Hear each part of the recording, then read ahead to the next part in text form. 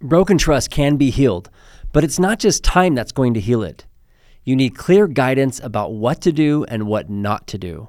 I'm Jeff Steuer, licensed marriage and family therapist, and I've developed a free video course called The First Steps to Rebuilding Trust. This course will show you what's needed to begin healing after betrayal. I offer guidance for the betrayed partner as well as the partner who broke the trust. You can access it for free right now by clicking the link in the show notes. I am so excited for you to meet my next guest. Her name is Julie De Azevedo Hanks, and she is a licensed clinical social worker, and she is a therapist with over 28 years of experience working with women's emotional health and relationships. And she's also an assistant professor of social work at Utah Valley University, and she is the founder of Wasatch Family Therapy. And she's also an author, and she wrote a couple of really great books that I recommend to my clients on a regular basis. The Burnout Cure and The Assertiveness Guide for Women. She does a lot of work to support women in using their voices and helping them set boundaries, and also deal with what she's labeled as aspirational shame for feeling like there's something wrong with them for wanting to do too much. And we're going to talk about some of these things. And she also is an award-winning performing songwriter and does a lot of private practice consulting and coaching, and she just does a lot of really great things and makes some fantastic contributions. And she currently lives in Sandy, Utah with her family there. And I'll give you information on how to find her on social media and online.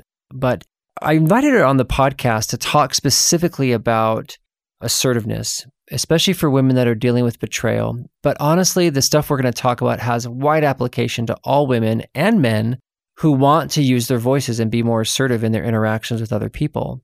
And there's just a lot of misconceptions about assertiveness and a lot of fears around it, even for some people. And there's sometimes people feel like they're going to be too strong or they're not going to be taken seriously. And we address all of that. And I think you'll love listening to her. She's fantastic and she's got a lot of really great stuff to share. So we're going to jump right into my interview on assertiveness with Dr. Julie Hanks. Welcome to the Illuminate podcast, Julie. Thanks so much for making time to be with us today. Thank you, Jeff. So on this idea of assertiveness, this is not a word that a lot of us use. Most people would say boundaries or things like that, but boundaries can feel like a really scary word. But it's a word that a lot of women who have been betrayed or who are dealing with, major ruptures in their relationships, especially in, their marriages or romantic relationships, they recognize that boundaries have been crossed, that they need to probably do something to protect themselves. And so this concept of assertiveness, boundaries, and all that can be a brand new concept to a lot of them, even though maybe in their heads they're like, I need to do something, but maybe they don't really have a language for it. So I'd love to just begin this by maybe getting a working definition here of what you think assertiveness is or how you define it, Julie. Okay, great. Well, first I want to talk about what assertiveness isn't. It is not being aggressive. It is not being mean. That assertiveness equals being mean or aggressive.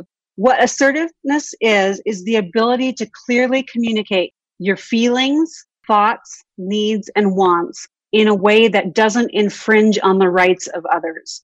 So, it doesn't upset others. It doesn't mean, other people are going to like what you assert, but it doesn't infringe on their rights as a human being. Does that make sense? Yeah. Say more about the rights part, because I'd like maybe some examples of what it would look like if you were infringing on someone's rights.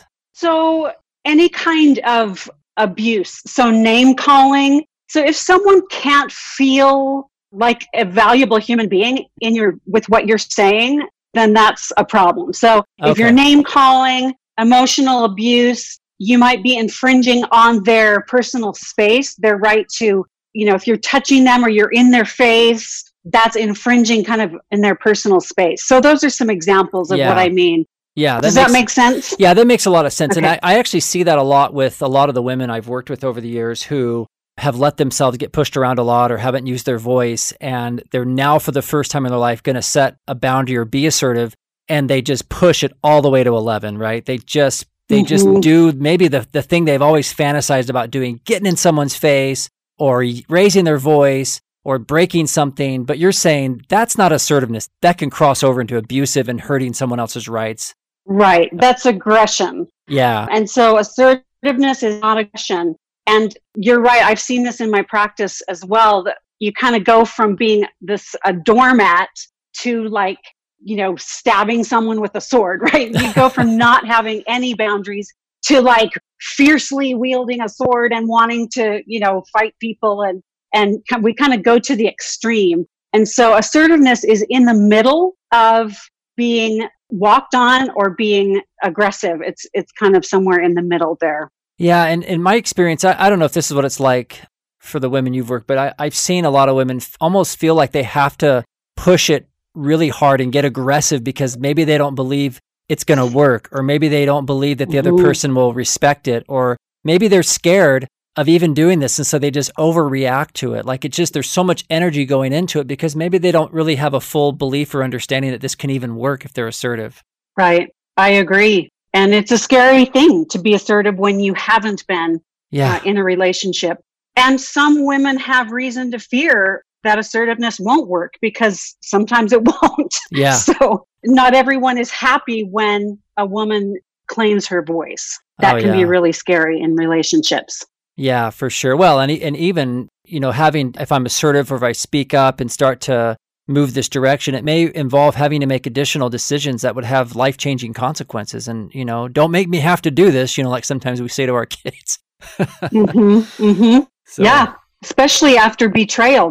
That's right. There are lots of decisions that need to be made and lots of boundaries that need to be set. Yeah, and I think for a betrayed woman, I mean, the first priority, of course, is safety, especially when there's been abuse, addiction, betrayal, gaslighting, all the things that come with that. And assertiveness, I believe, is like one of the first things, I would say the number one thing that a betrayed woman has to learn how to do because nobody else can do it for her. She absolutely has to know where her limits are, where her safety is, and to be able to function in this relationship and even with this person, if they have children together or however they navigate that. But without assertiveness, she'll never find safety, right?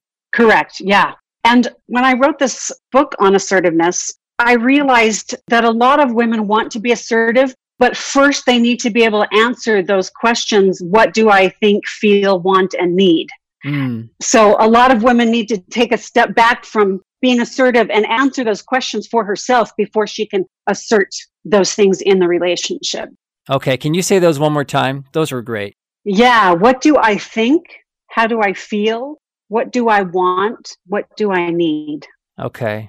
Yeah. And all of those are in your book. Those are the things that determine kind of a strong sense of self, right? Yeah. If you're able to identify those, then you have this sense of strength and clarity about what you do need to assert.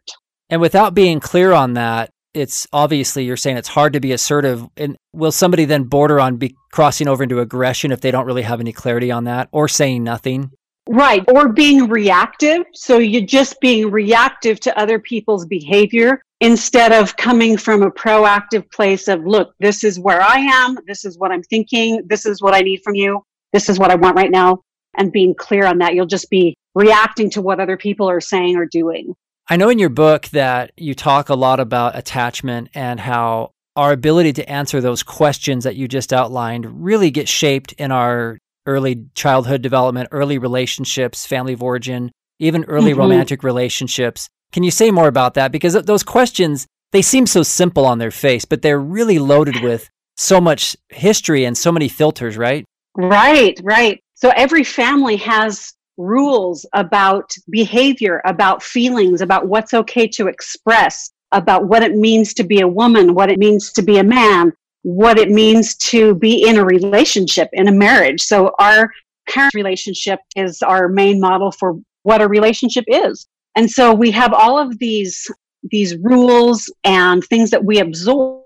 And then we also develop what's called an attachment style that either leans toward an anxious attachment or an avoidant attachment, depending on the safety in our early relationships. So there are lots of things that come into play when you're answering those questions. What's okay to feel? You're going to run up across that. In my family of origin, it was not okay to express anger. That was considered not Christ-like. And so that was a family rule that I had to unlearn. So I can say, I'm mad. Now I can say when I'm mad.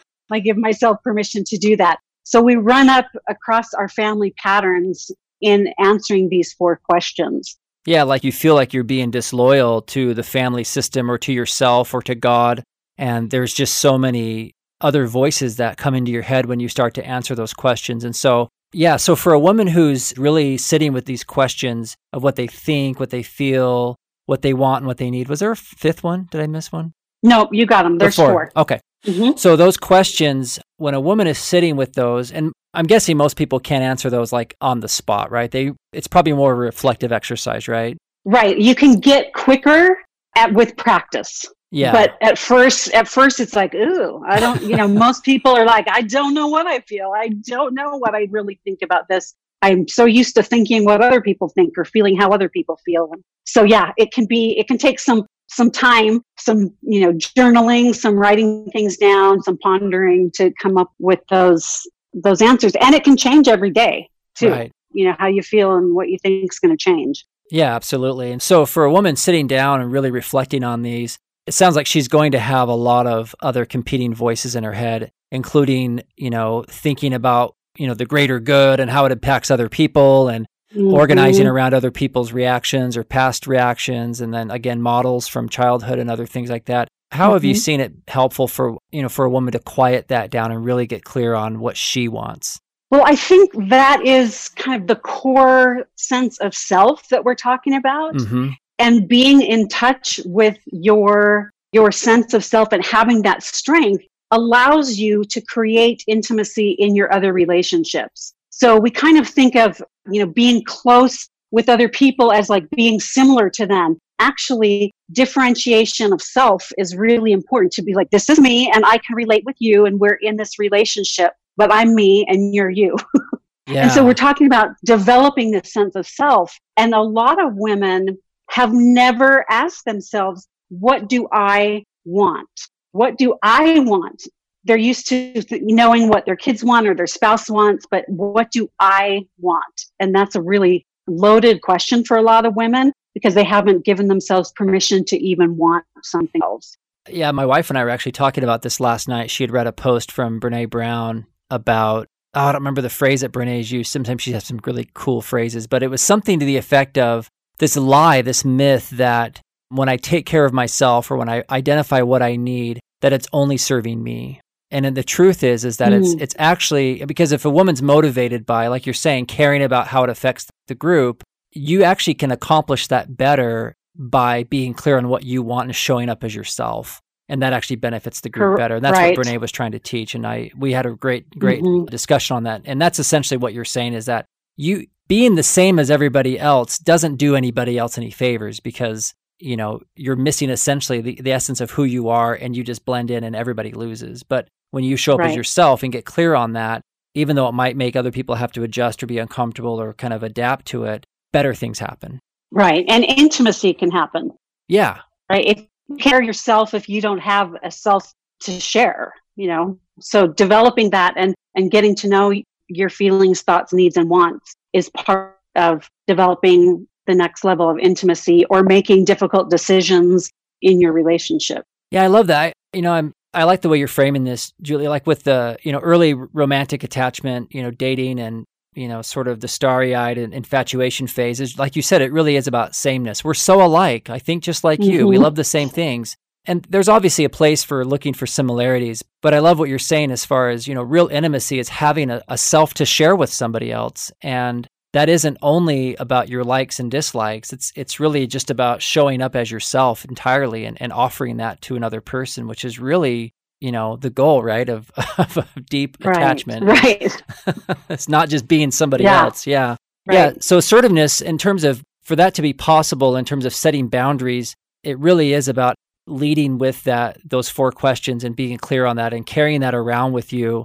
Would you say that there's probably specific moment to moment, thoughts, needs, or thoughts, wants, needs, feelings, but there's also probably like a core sense of self that drives all of that? Yeah, definitely. And so there's that there are things that I always want in my life. And those are my values. What do I value? I value connection with my family. I value faith.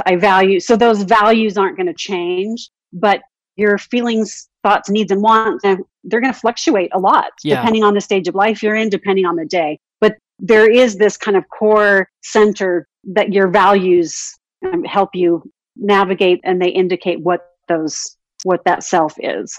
Yeah, so there's an ongoing exercise of updating that based on context and, like you said, age, stages of life, things like that. But it's also important just on a regular basis to really stay in touch and maybe even sit down and spend some really good quality time in therapy or individually and really identifying, the core answers to those questions that guide everything else. Yeah. Yes. Yeah. So why do you think assertiveness is difficult? I mean, we're talking about women, but I know for myself, I've read your book and I benefited tremendously from it, as a man, but I recommended it to tons of men. I said, hey, don't let the pink cover fool you. Like this book is fabulous for every human being. So I'm a big fan, but we're talking about women today. So, and I know there's some nuances and some differences in how women think and feel about assertiveness. So can we just talk about it from that framework? Why is assertiveness difficult for women in particular? Yeah, women are socialized to feel responsible for the quality of their relationships. And so there's this underlying fear that if I'm assertive, I may damage or hurt or sever my important relationships. Yeah. So I want to preserve them. So I'm not going to say what needs to be said. Yeah. And so I think that is kind of the core difficulty for women, is to recognize that that's actually not the case, that assertiveness is the path to intimacy, and that it may upset someone, but it's not going to, sever the relationship if you're yourself in the relationship. And if it does, then that relationship is probably not worth preserving in the first place. Yeah. So Julie, who put women in charge of monitoring the quality of these relationships? Where did that come from? Oh gosh, I don't know. I think probably biology first, like the nurturing of little tiny, dependent human beings. But really, if you think about it, it's gestation and breastfeeding. And then after that, men are just as capable of nurturing relationships. So I don't know how that's kind of extended throughout life, but right. But it's just, at least in our current society, women are still socialized to feel that they're responsible. And I think that's shifting a little bit. Yeah. I think that men are starting to realize, like, wow, I need to step up here. But yeah, I wish I could answer that question. Well, I only answer it a little. It was a little tongue in cheek in the sense that I know that there's probably not one answer, but I think it's an important question, kind of like, in the Garden of Eden, right? Who told thee, right? Like that question of like, where'd that come from? Like, why are we following this? Why are you beating yourself up or feeling all this pressure and organizing around this belief that you're the only relationship monitor and you are 100% responsible for the quality and outcome of this relationship when it is a partnership? And I think it's so important for women to be asking themselves that and challenging that, and for men to also challenge it and obviously make sure that it's more equitable there. Right. I totally agree. Yeah. Totally agree. So for women then, you're saying if they're socialized to monitor the health of the relationship, then assertiveness really becomes almost a direct threat or, to that success. They almost look at it as like, wow, if I do this, I'm going to basically fail in my job to keep this relationship healthy. Right. Because the society is going to hold me responsible for whether this works or not, or whether I can keep my family together or not, or whether my kids, quote, turn out. Yeah. We hold women responsible for a lot of the quality of family life. And that's a lot of pressure. And I think that works against women being assertive. So getting over that fear and seeing that that's not necessarily your job to be in charge of all of the family relationships. It's pretty freeing to let that go. But that pressure even exists with strangers, right? And making other people comfortable. That's not even just only in family, right? Right. Being kind and nice. Right. Yeah. There's a lot of expectations of, hey, I don't want to make them. Yeah.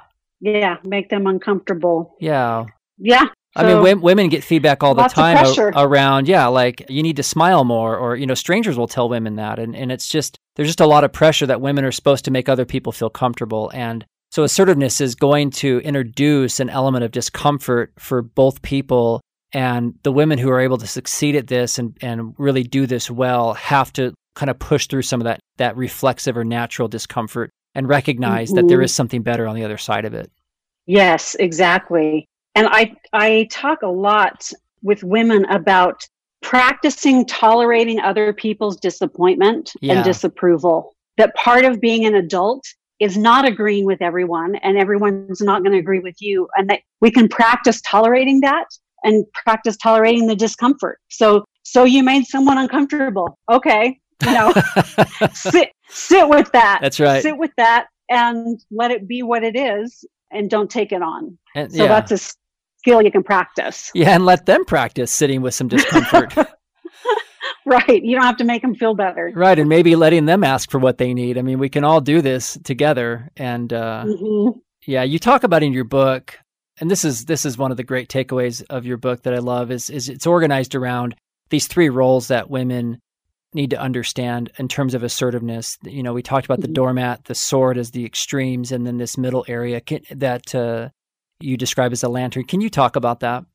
Yes. So the lantern stance is how I envision assertiveness. So I think of myself standing with my feet shoulder width apart, holding up a lantern that illuminates me, and it illuminates this larger area around me, and inviting people into that light and saying, this is what I'm seeing. This is what's going on for me. What's going on for you? So there's room for differences, but there's an illumination, there's an understanding, and there's an empathy there that's not there when you're being passive like a doormat or aggressive like a sword, or some combination of doormat and sword, passive aggressive. So I like the lantern idea of holding up a light and illuminating for yourself and for other people. Yeah, I love that. A lantern to me feels so respectful. It feels respectful of yourself. It feels respectful of others. And I think it really accomplishes maybe some of those primary drivers and motivations you described that women have around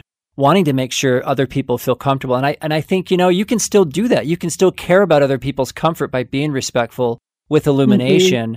But, what might feel uncomfortable is what they see in the light. Yeah, right. But that's okay. It's not always pretty. That's right. But it's real. Yeah, right? That's right. That's right. But it's not, like you said at the beginning, it's not stepping over their rights as a human being because you're standing in place. You're not running toward them with your lantern. You're not throwing it on their, you're not hiding it. It's very much a very sort of like grounding type of thing where they can walk toward it or they can walk away from it, but it's there and it's real. Mm-hmm. Mm-hmm. Yes. Yeah, I love that. Thank you. And so if, I guess a lot of people find themselves probably in one of those extreme roles and maybe grew up in families where there were messages around being a doormat, don't make trouble, don't say anything, be needless and wantless, or maybe the sword where it was, you got to strike first and speak up. And so in terms of examining the roles in the family, it can be helpful to organize it around these roles and then make conscious decisions to move it more into a lantern place. And I know the book guides people toward that, which is great. It's a great resource for that. So Julie, what if other people can't or won't hear a woman's voice or her needs? She's trying to do this. She's speaking up. She's illuminating things and holding her place, but it's not working. Yeah. Do you want to give a specific example of that? Maybe in a betrayed situation we can kind of play around with? Yeah, for sure. Okay. So a really common presentation would be something like a woman says to her husband, I need you to be honest with me. Let's just say like when you've looked at pornography or when you've crossed some line that we agreed was not okay. And she keeps catching him, right? And there's excuses and there's promises and things like that. And maybe he seems sincere, but she feels like he's not taking this seriously. And she's feeling trapped because obviously it keeps hurting her heart. It keeps creating a lot of fear. She's worried about the impact on her family and her kids and her marriage. But yet she's tried to make herself clear and said it as directly as she can, but yet nothing's changing. Yeah, that's a common one, right? Yeah. So the request has been, I want you to share with me when you look at pornography, for using that example. Yeah. And he doesn't. So what is the result of him not doing that? So I feel scared when you look at pornography and you don't tell me because I think you don't trust me. Right. So, and then if you continue to do this, I will, you will be sleeping downstairs in the guest room for at least a week. next time this happens? Or what? So we also have to come up with a behavior. So if someone doesn't respond to our words, what are we going to do if they don't respect that? Right.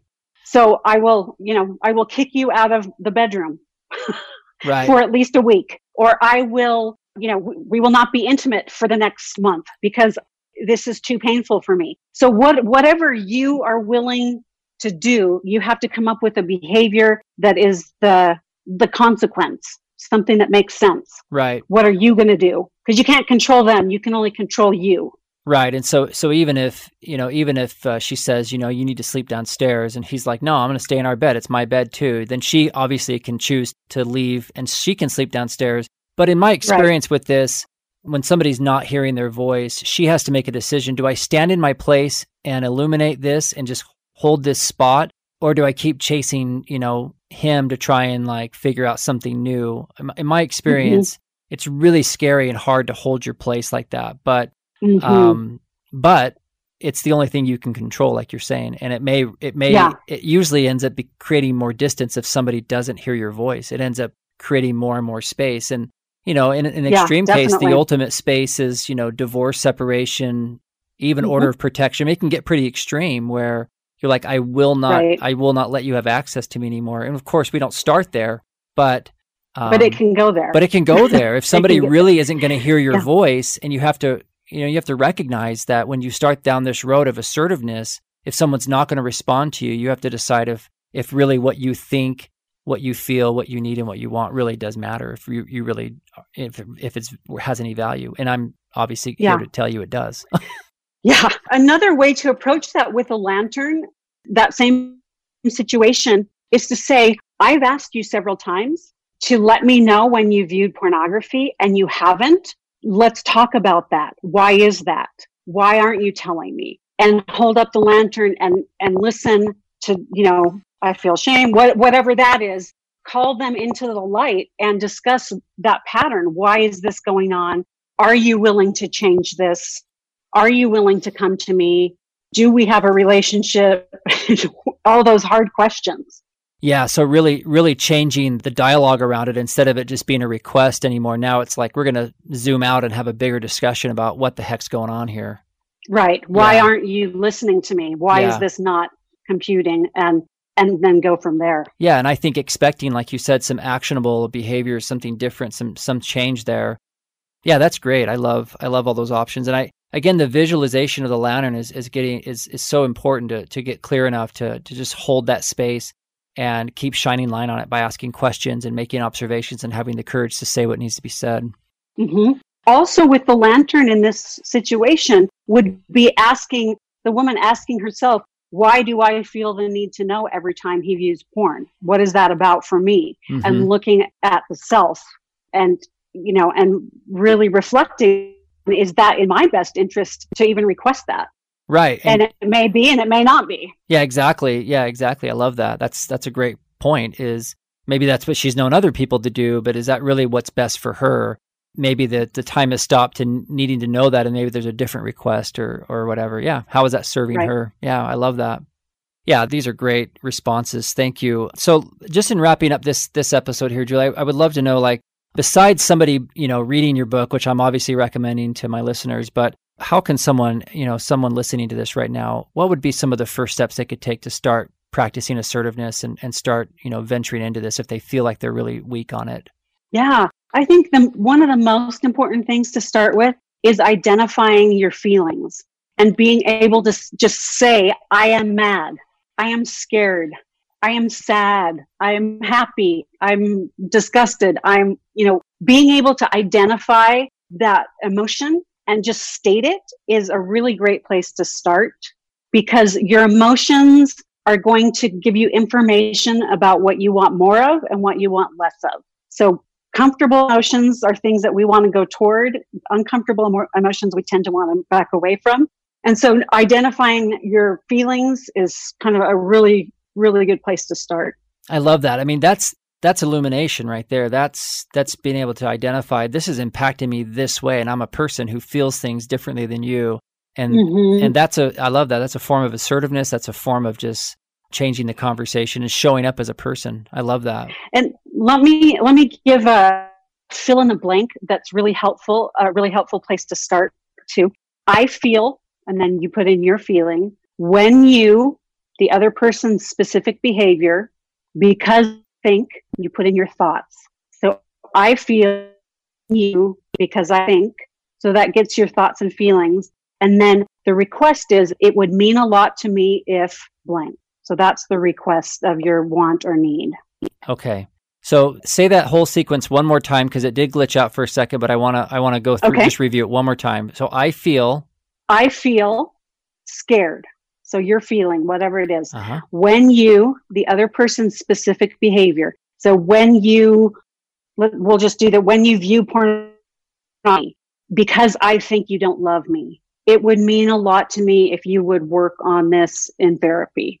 I love it. Whatever your request is the last piece. Wonderful. Yep. That's a great sequence. I love that. And it can kind of help them organize where to go with the feelings instead of just saying it out loud and have it like move somewhere, right? Yeah. Okay. Wonderful. Yeah. I know we could spend hours talking about assertiveness because it's not intuitive for most people, especially people in, men and women, but especially women in more conservative, religious, spiritual cultures where there's an expectation that they just do a lot of that caretaking and keeping the peace. And so it's going to challenge a lot of these rules. But I know in my own life, as my wife and I both have worked on being more assertive with how we think and feel and encouraged our kids to do so, we're so much happier. It's just such a better life. Yeah. And it creates intimacy. Yeah. So it's the path to intimacy. It's not as scary as we think. Yeah. And I love that you keep emphasizing that the outcome is intimacy. It's really about bringing people closer together. And that's been my experience with it. Thank you, Julie, so much. I'll put links. Thank you, Jeff. Yeah, resources so people can find you. You're the easiest person to find on the internet, by the way. That's funny. So that's not going to be a problem. My listeners have no problem finding your stuff, and I'll make sure people have access to it. But thank you so much for spending your time with us today. Thank you, Jeff. You can learn more about Dr. Hanks and her wonderful work online. You can find her at drjuliehanks.com, and you can also connect with her on social media. She's very active on Facebook and Instagram at Dr. Julie Hanks. And I think you'll find that her stuff is very informative and uplifting. In fact, she's very active on their posts almost every single day, something that I feel like I learned from. And she's very inclusive and very aware of all the different places people might be with their spirituality, with their relationships, and their emotions. And I just love some of the stuff that she posts. So go check her out and give her a follow and connect with her in those places. And I will also have another interview with her. The next episode, we're going to talk about a different topic, which is idealizing motherhood and glorifying self-neglect and the challenges that a lot of women feel, especially to feel like they're supposed to just give and give and give until they burn themselves out, all in the name of being a good mom. And a lot of women that have dealt with betrayal and trauma oftentimes are so depleted already, but then they feel this constant tug to somehow give more and at their own expense. And so we're going to talk about how to keep that in balance and see that in a healthier way. So Julie's got some great thoughts on this, and I'm excited to share this with all of you. And thanks again for all your great support of the Illuminate podcast. And if you find it helpful, please give us a rating on iTunes or wherever you listen to podcasts so other people can find this information and get the support that they need. I look forward to being with all of you in the next episode. I hope all of you are well and taking good care of yourselves and your loved ones during this pandemic. Until next time.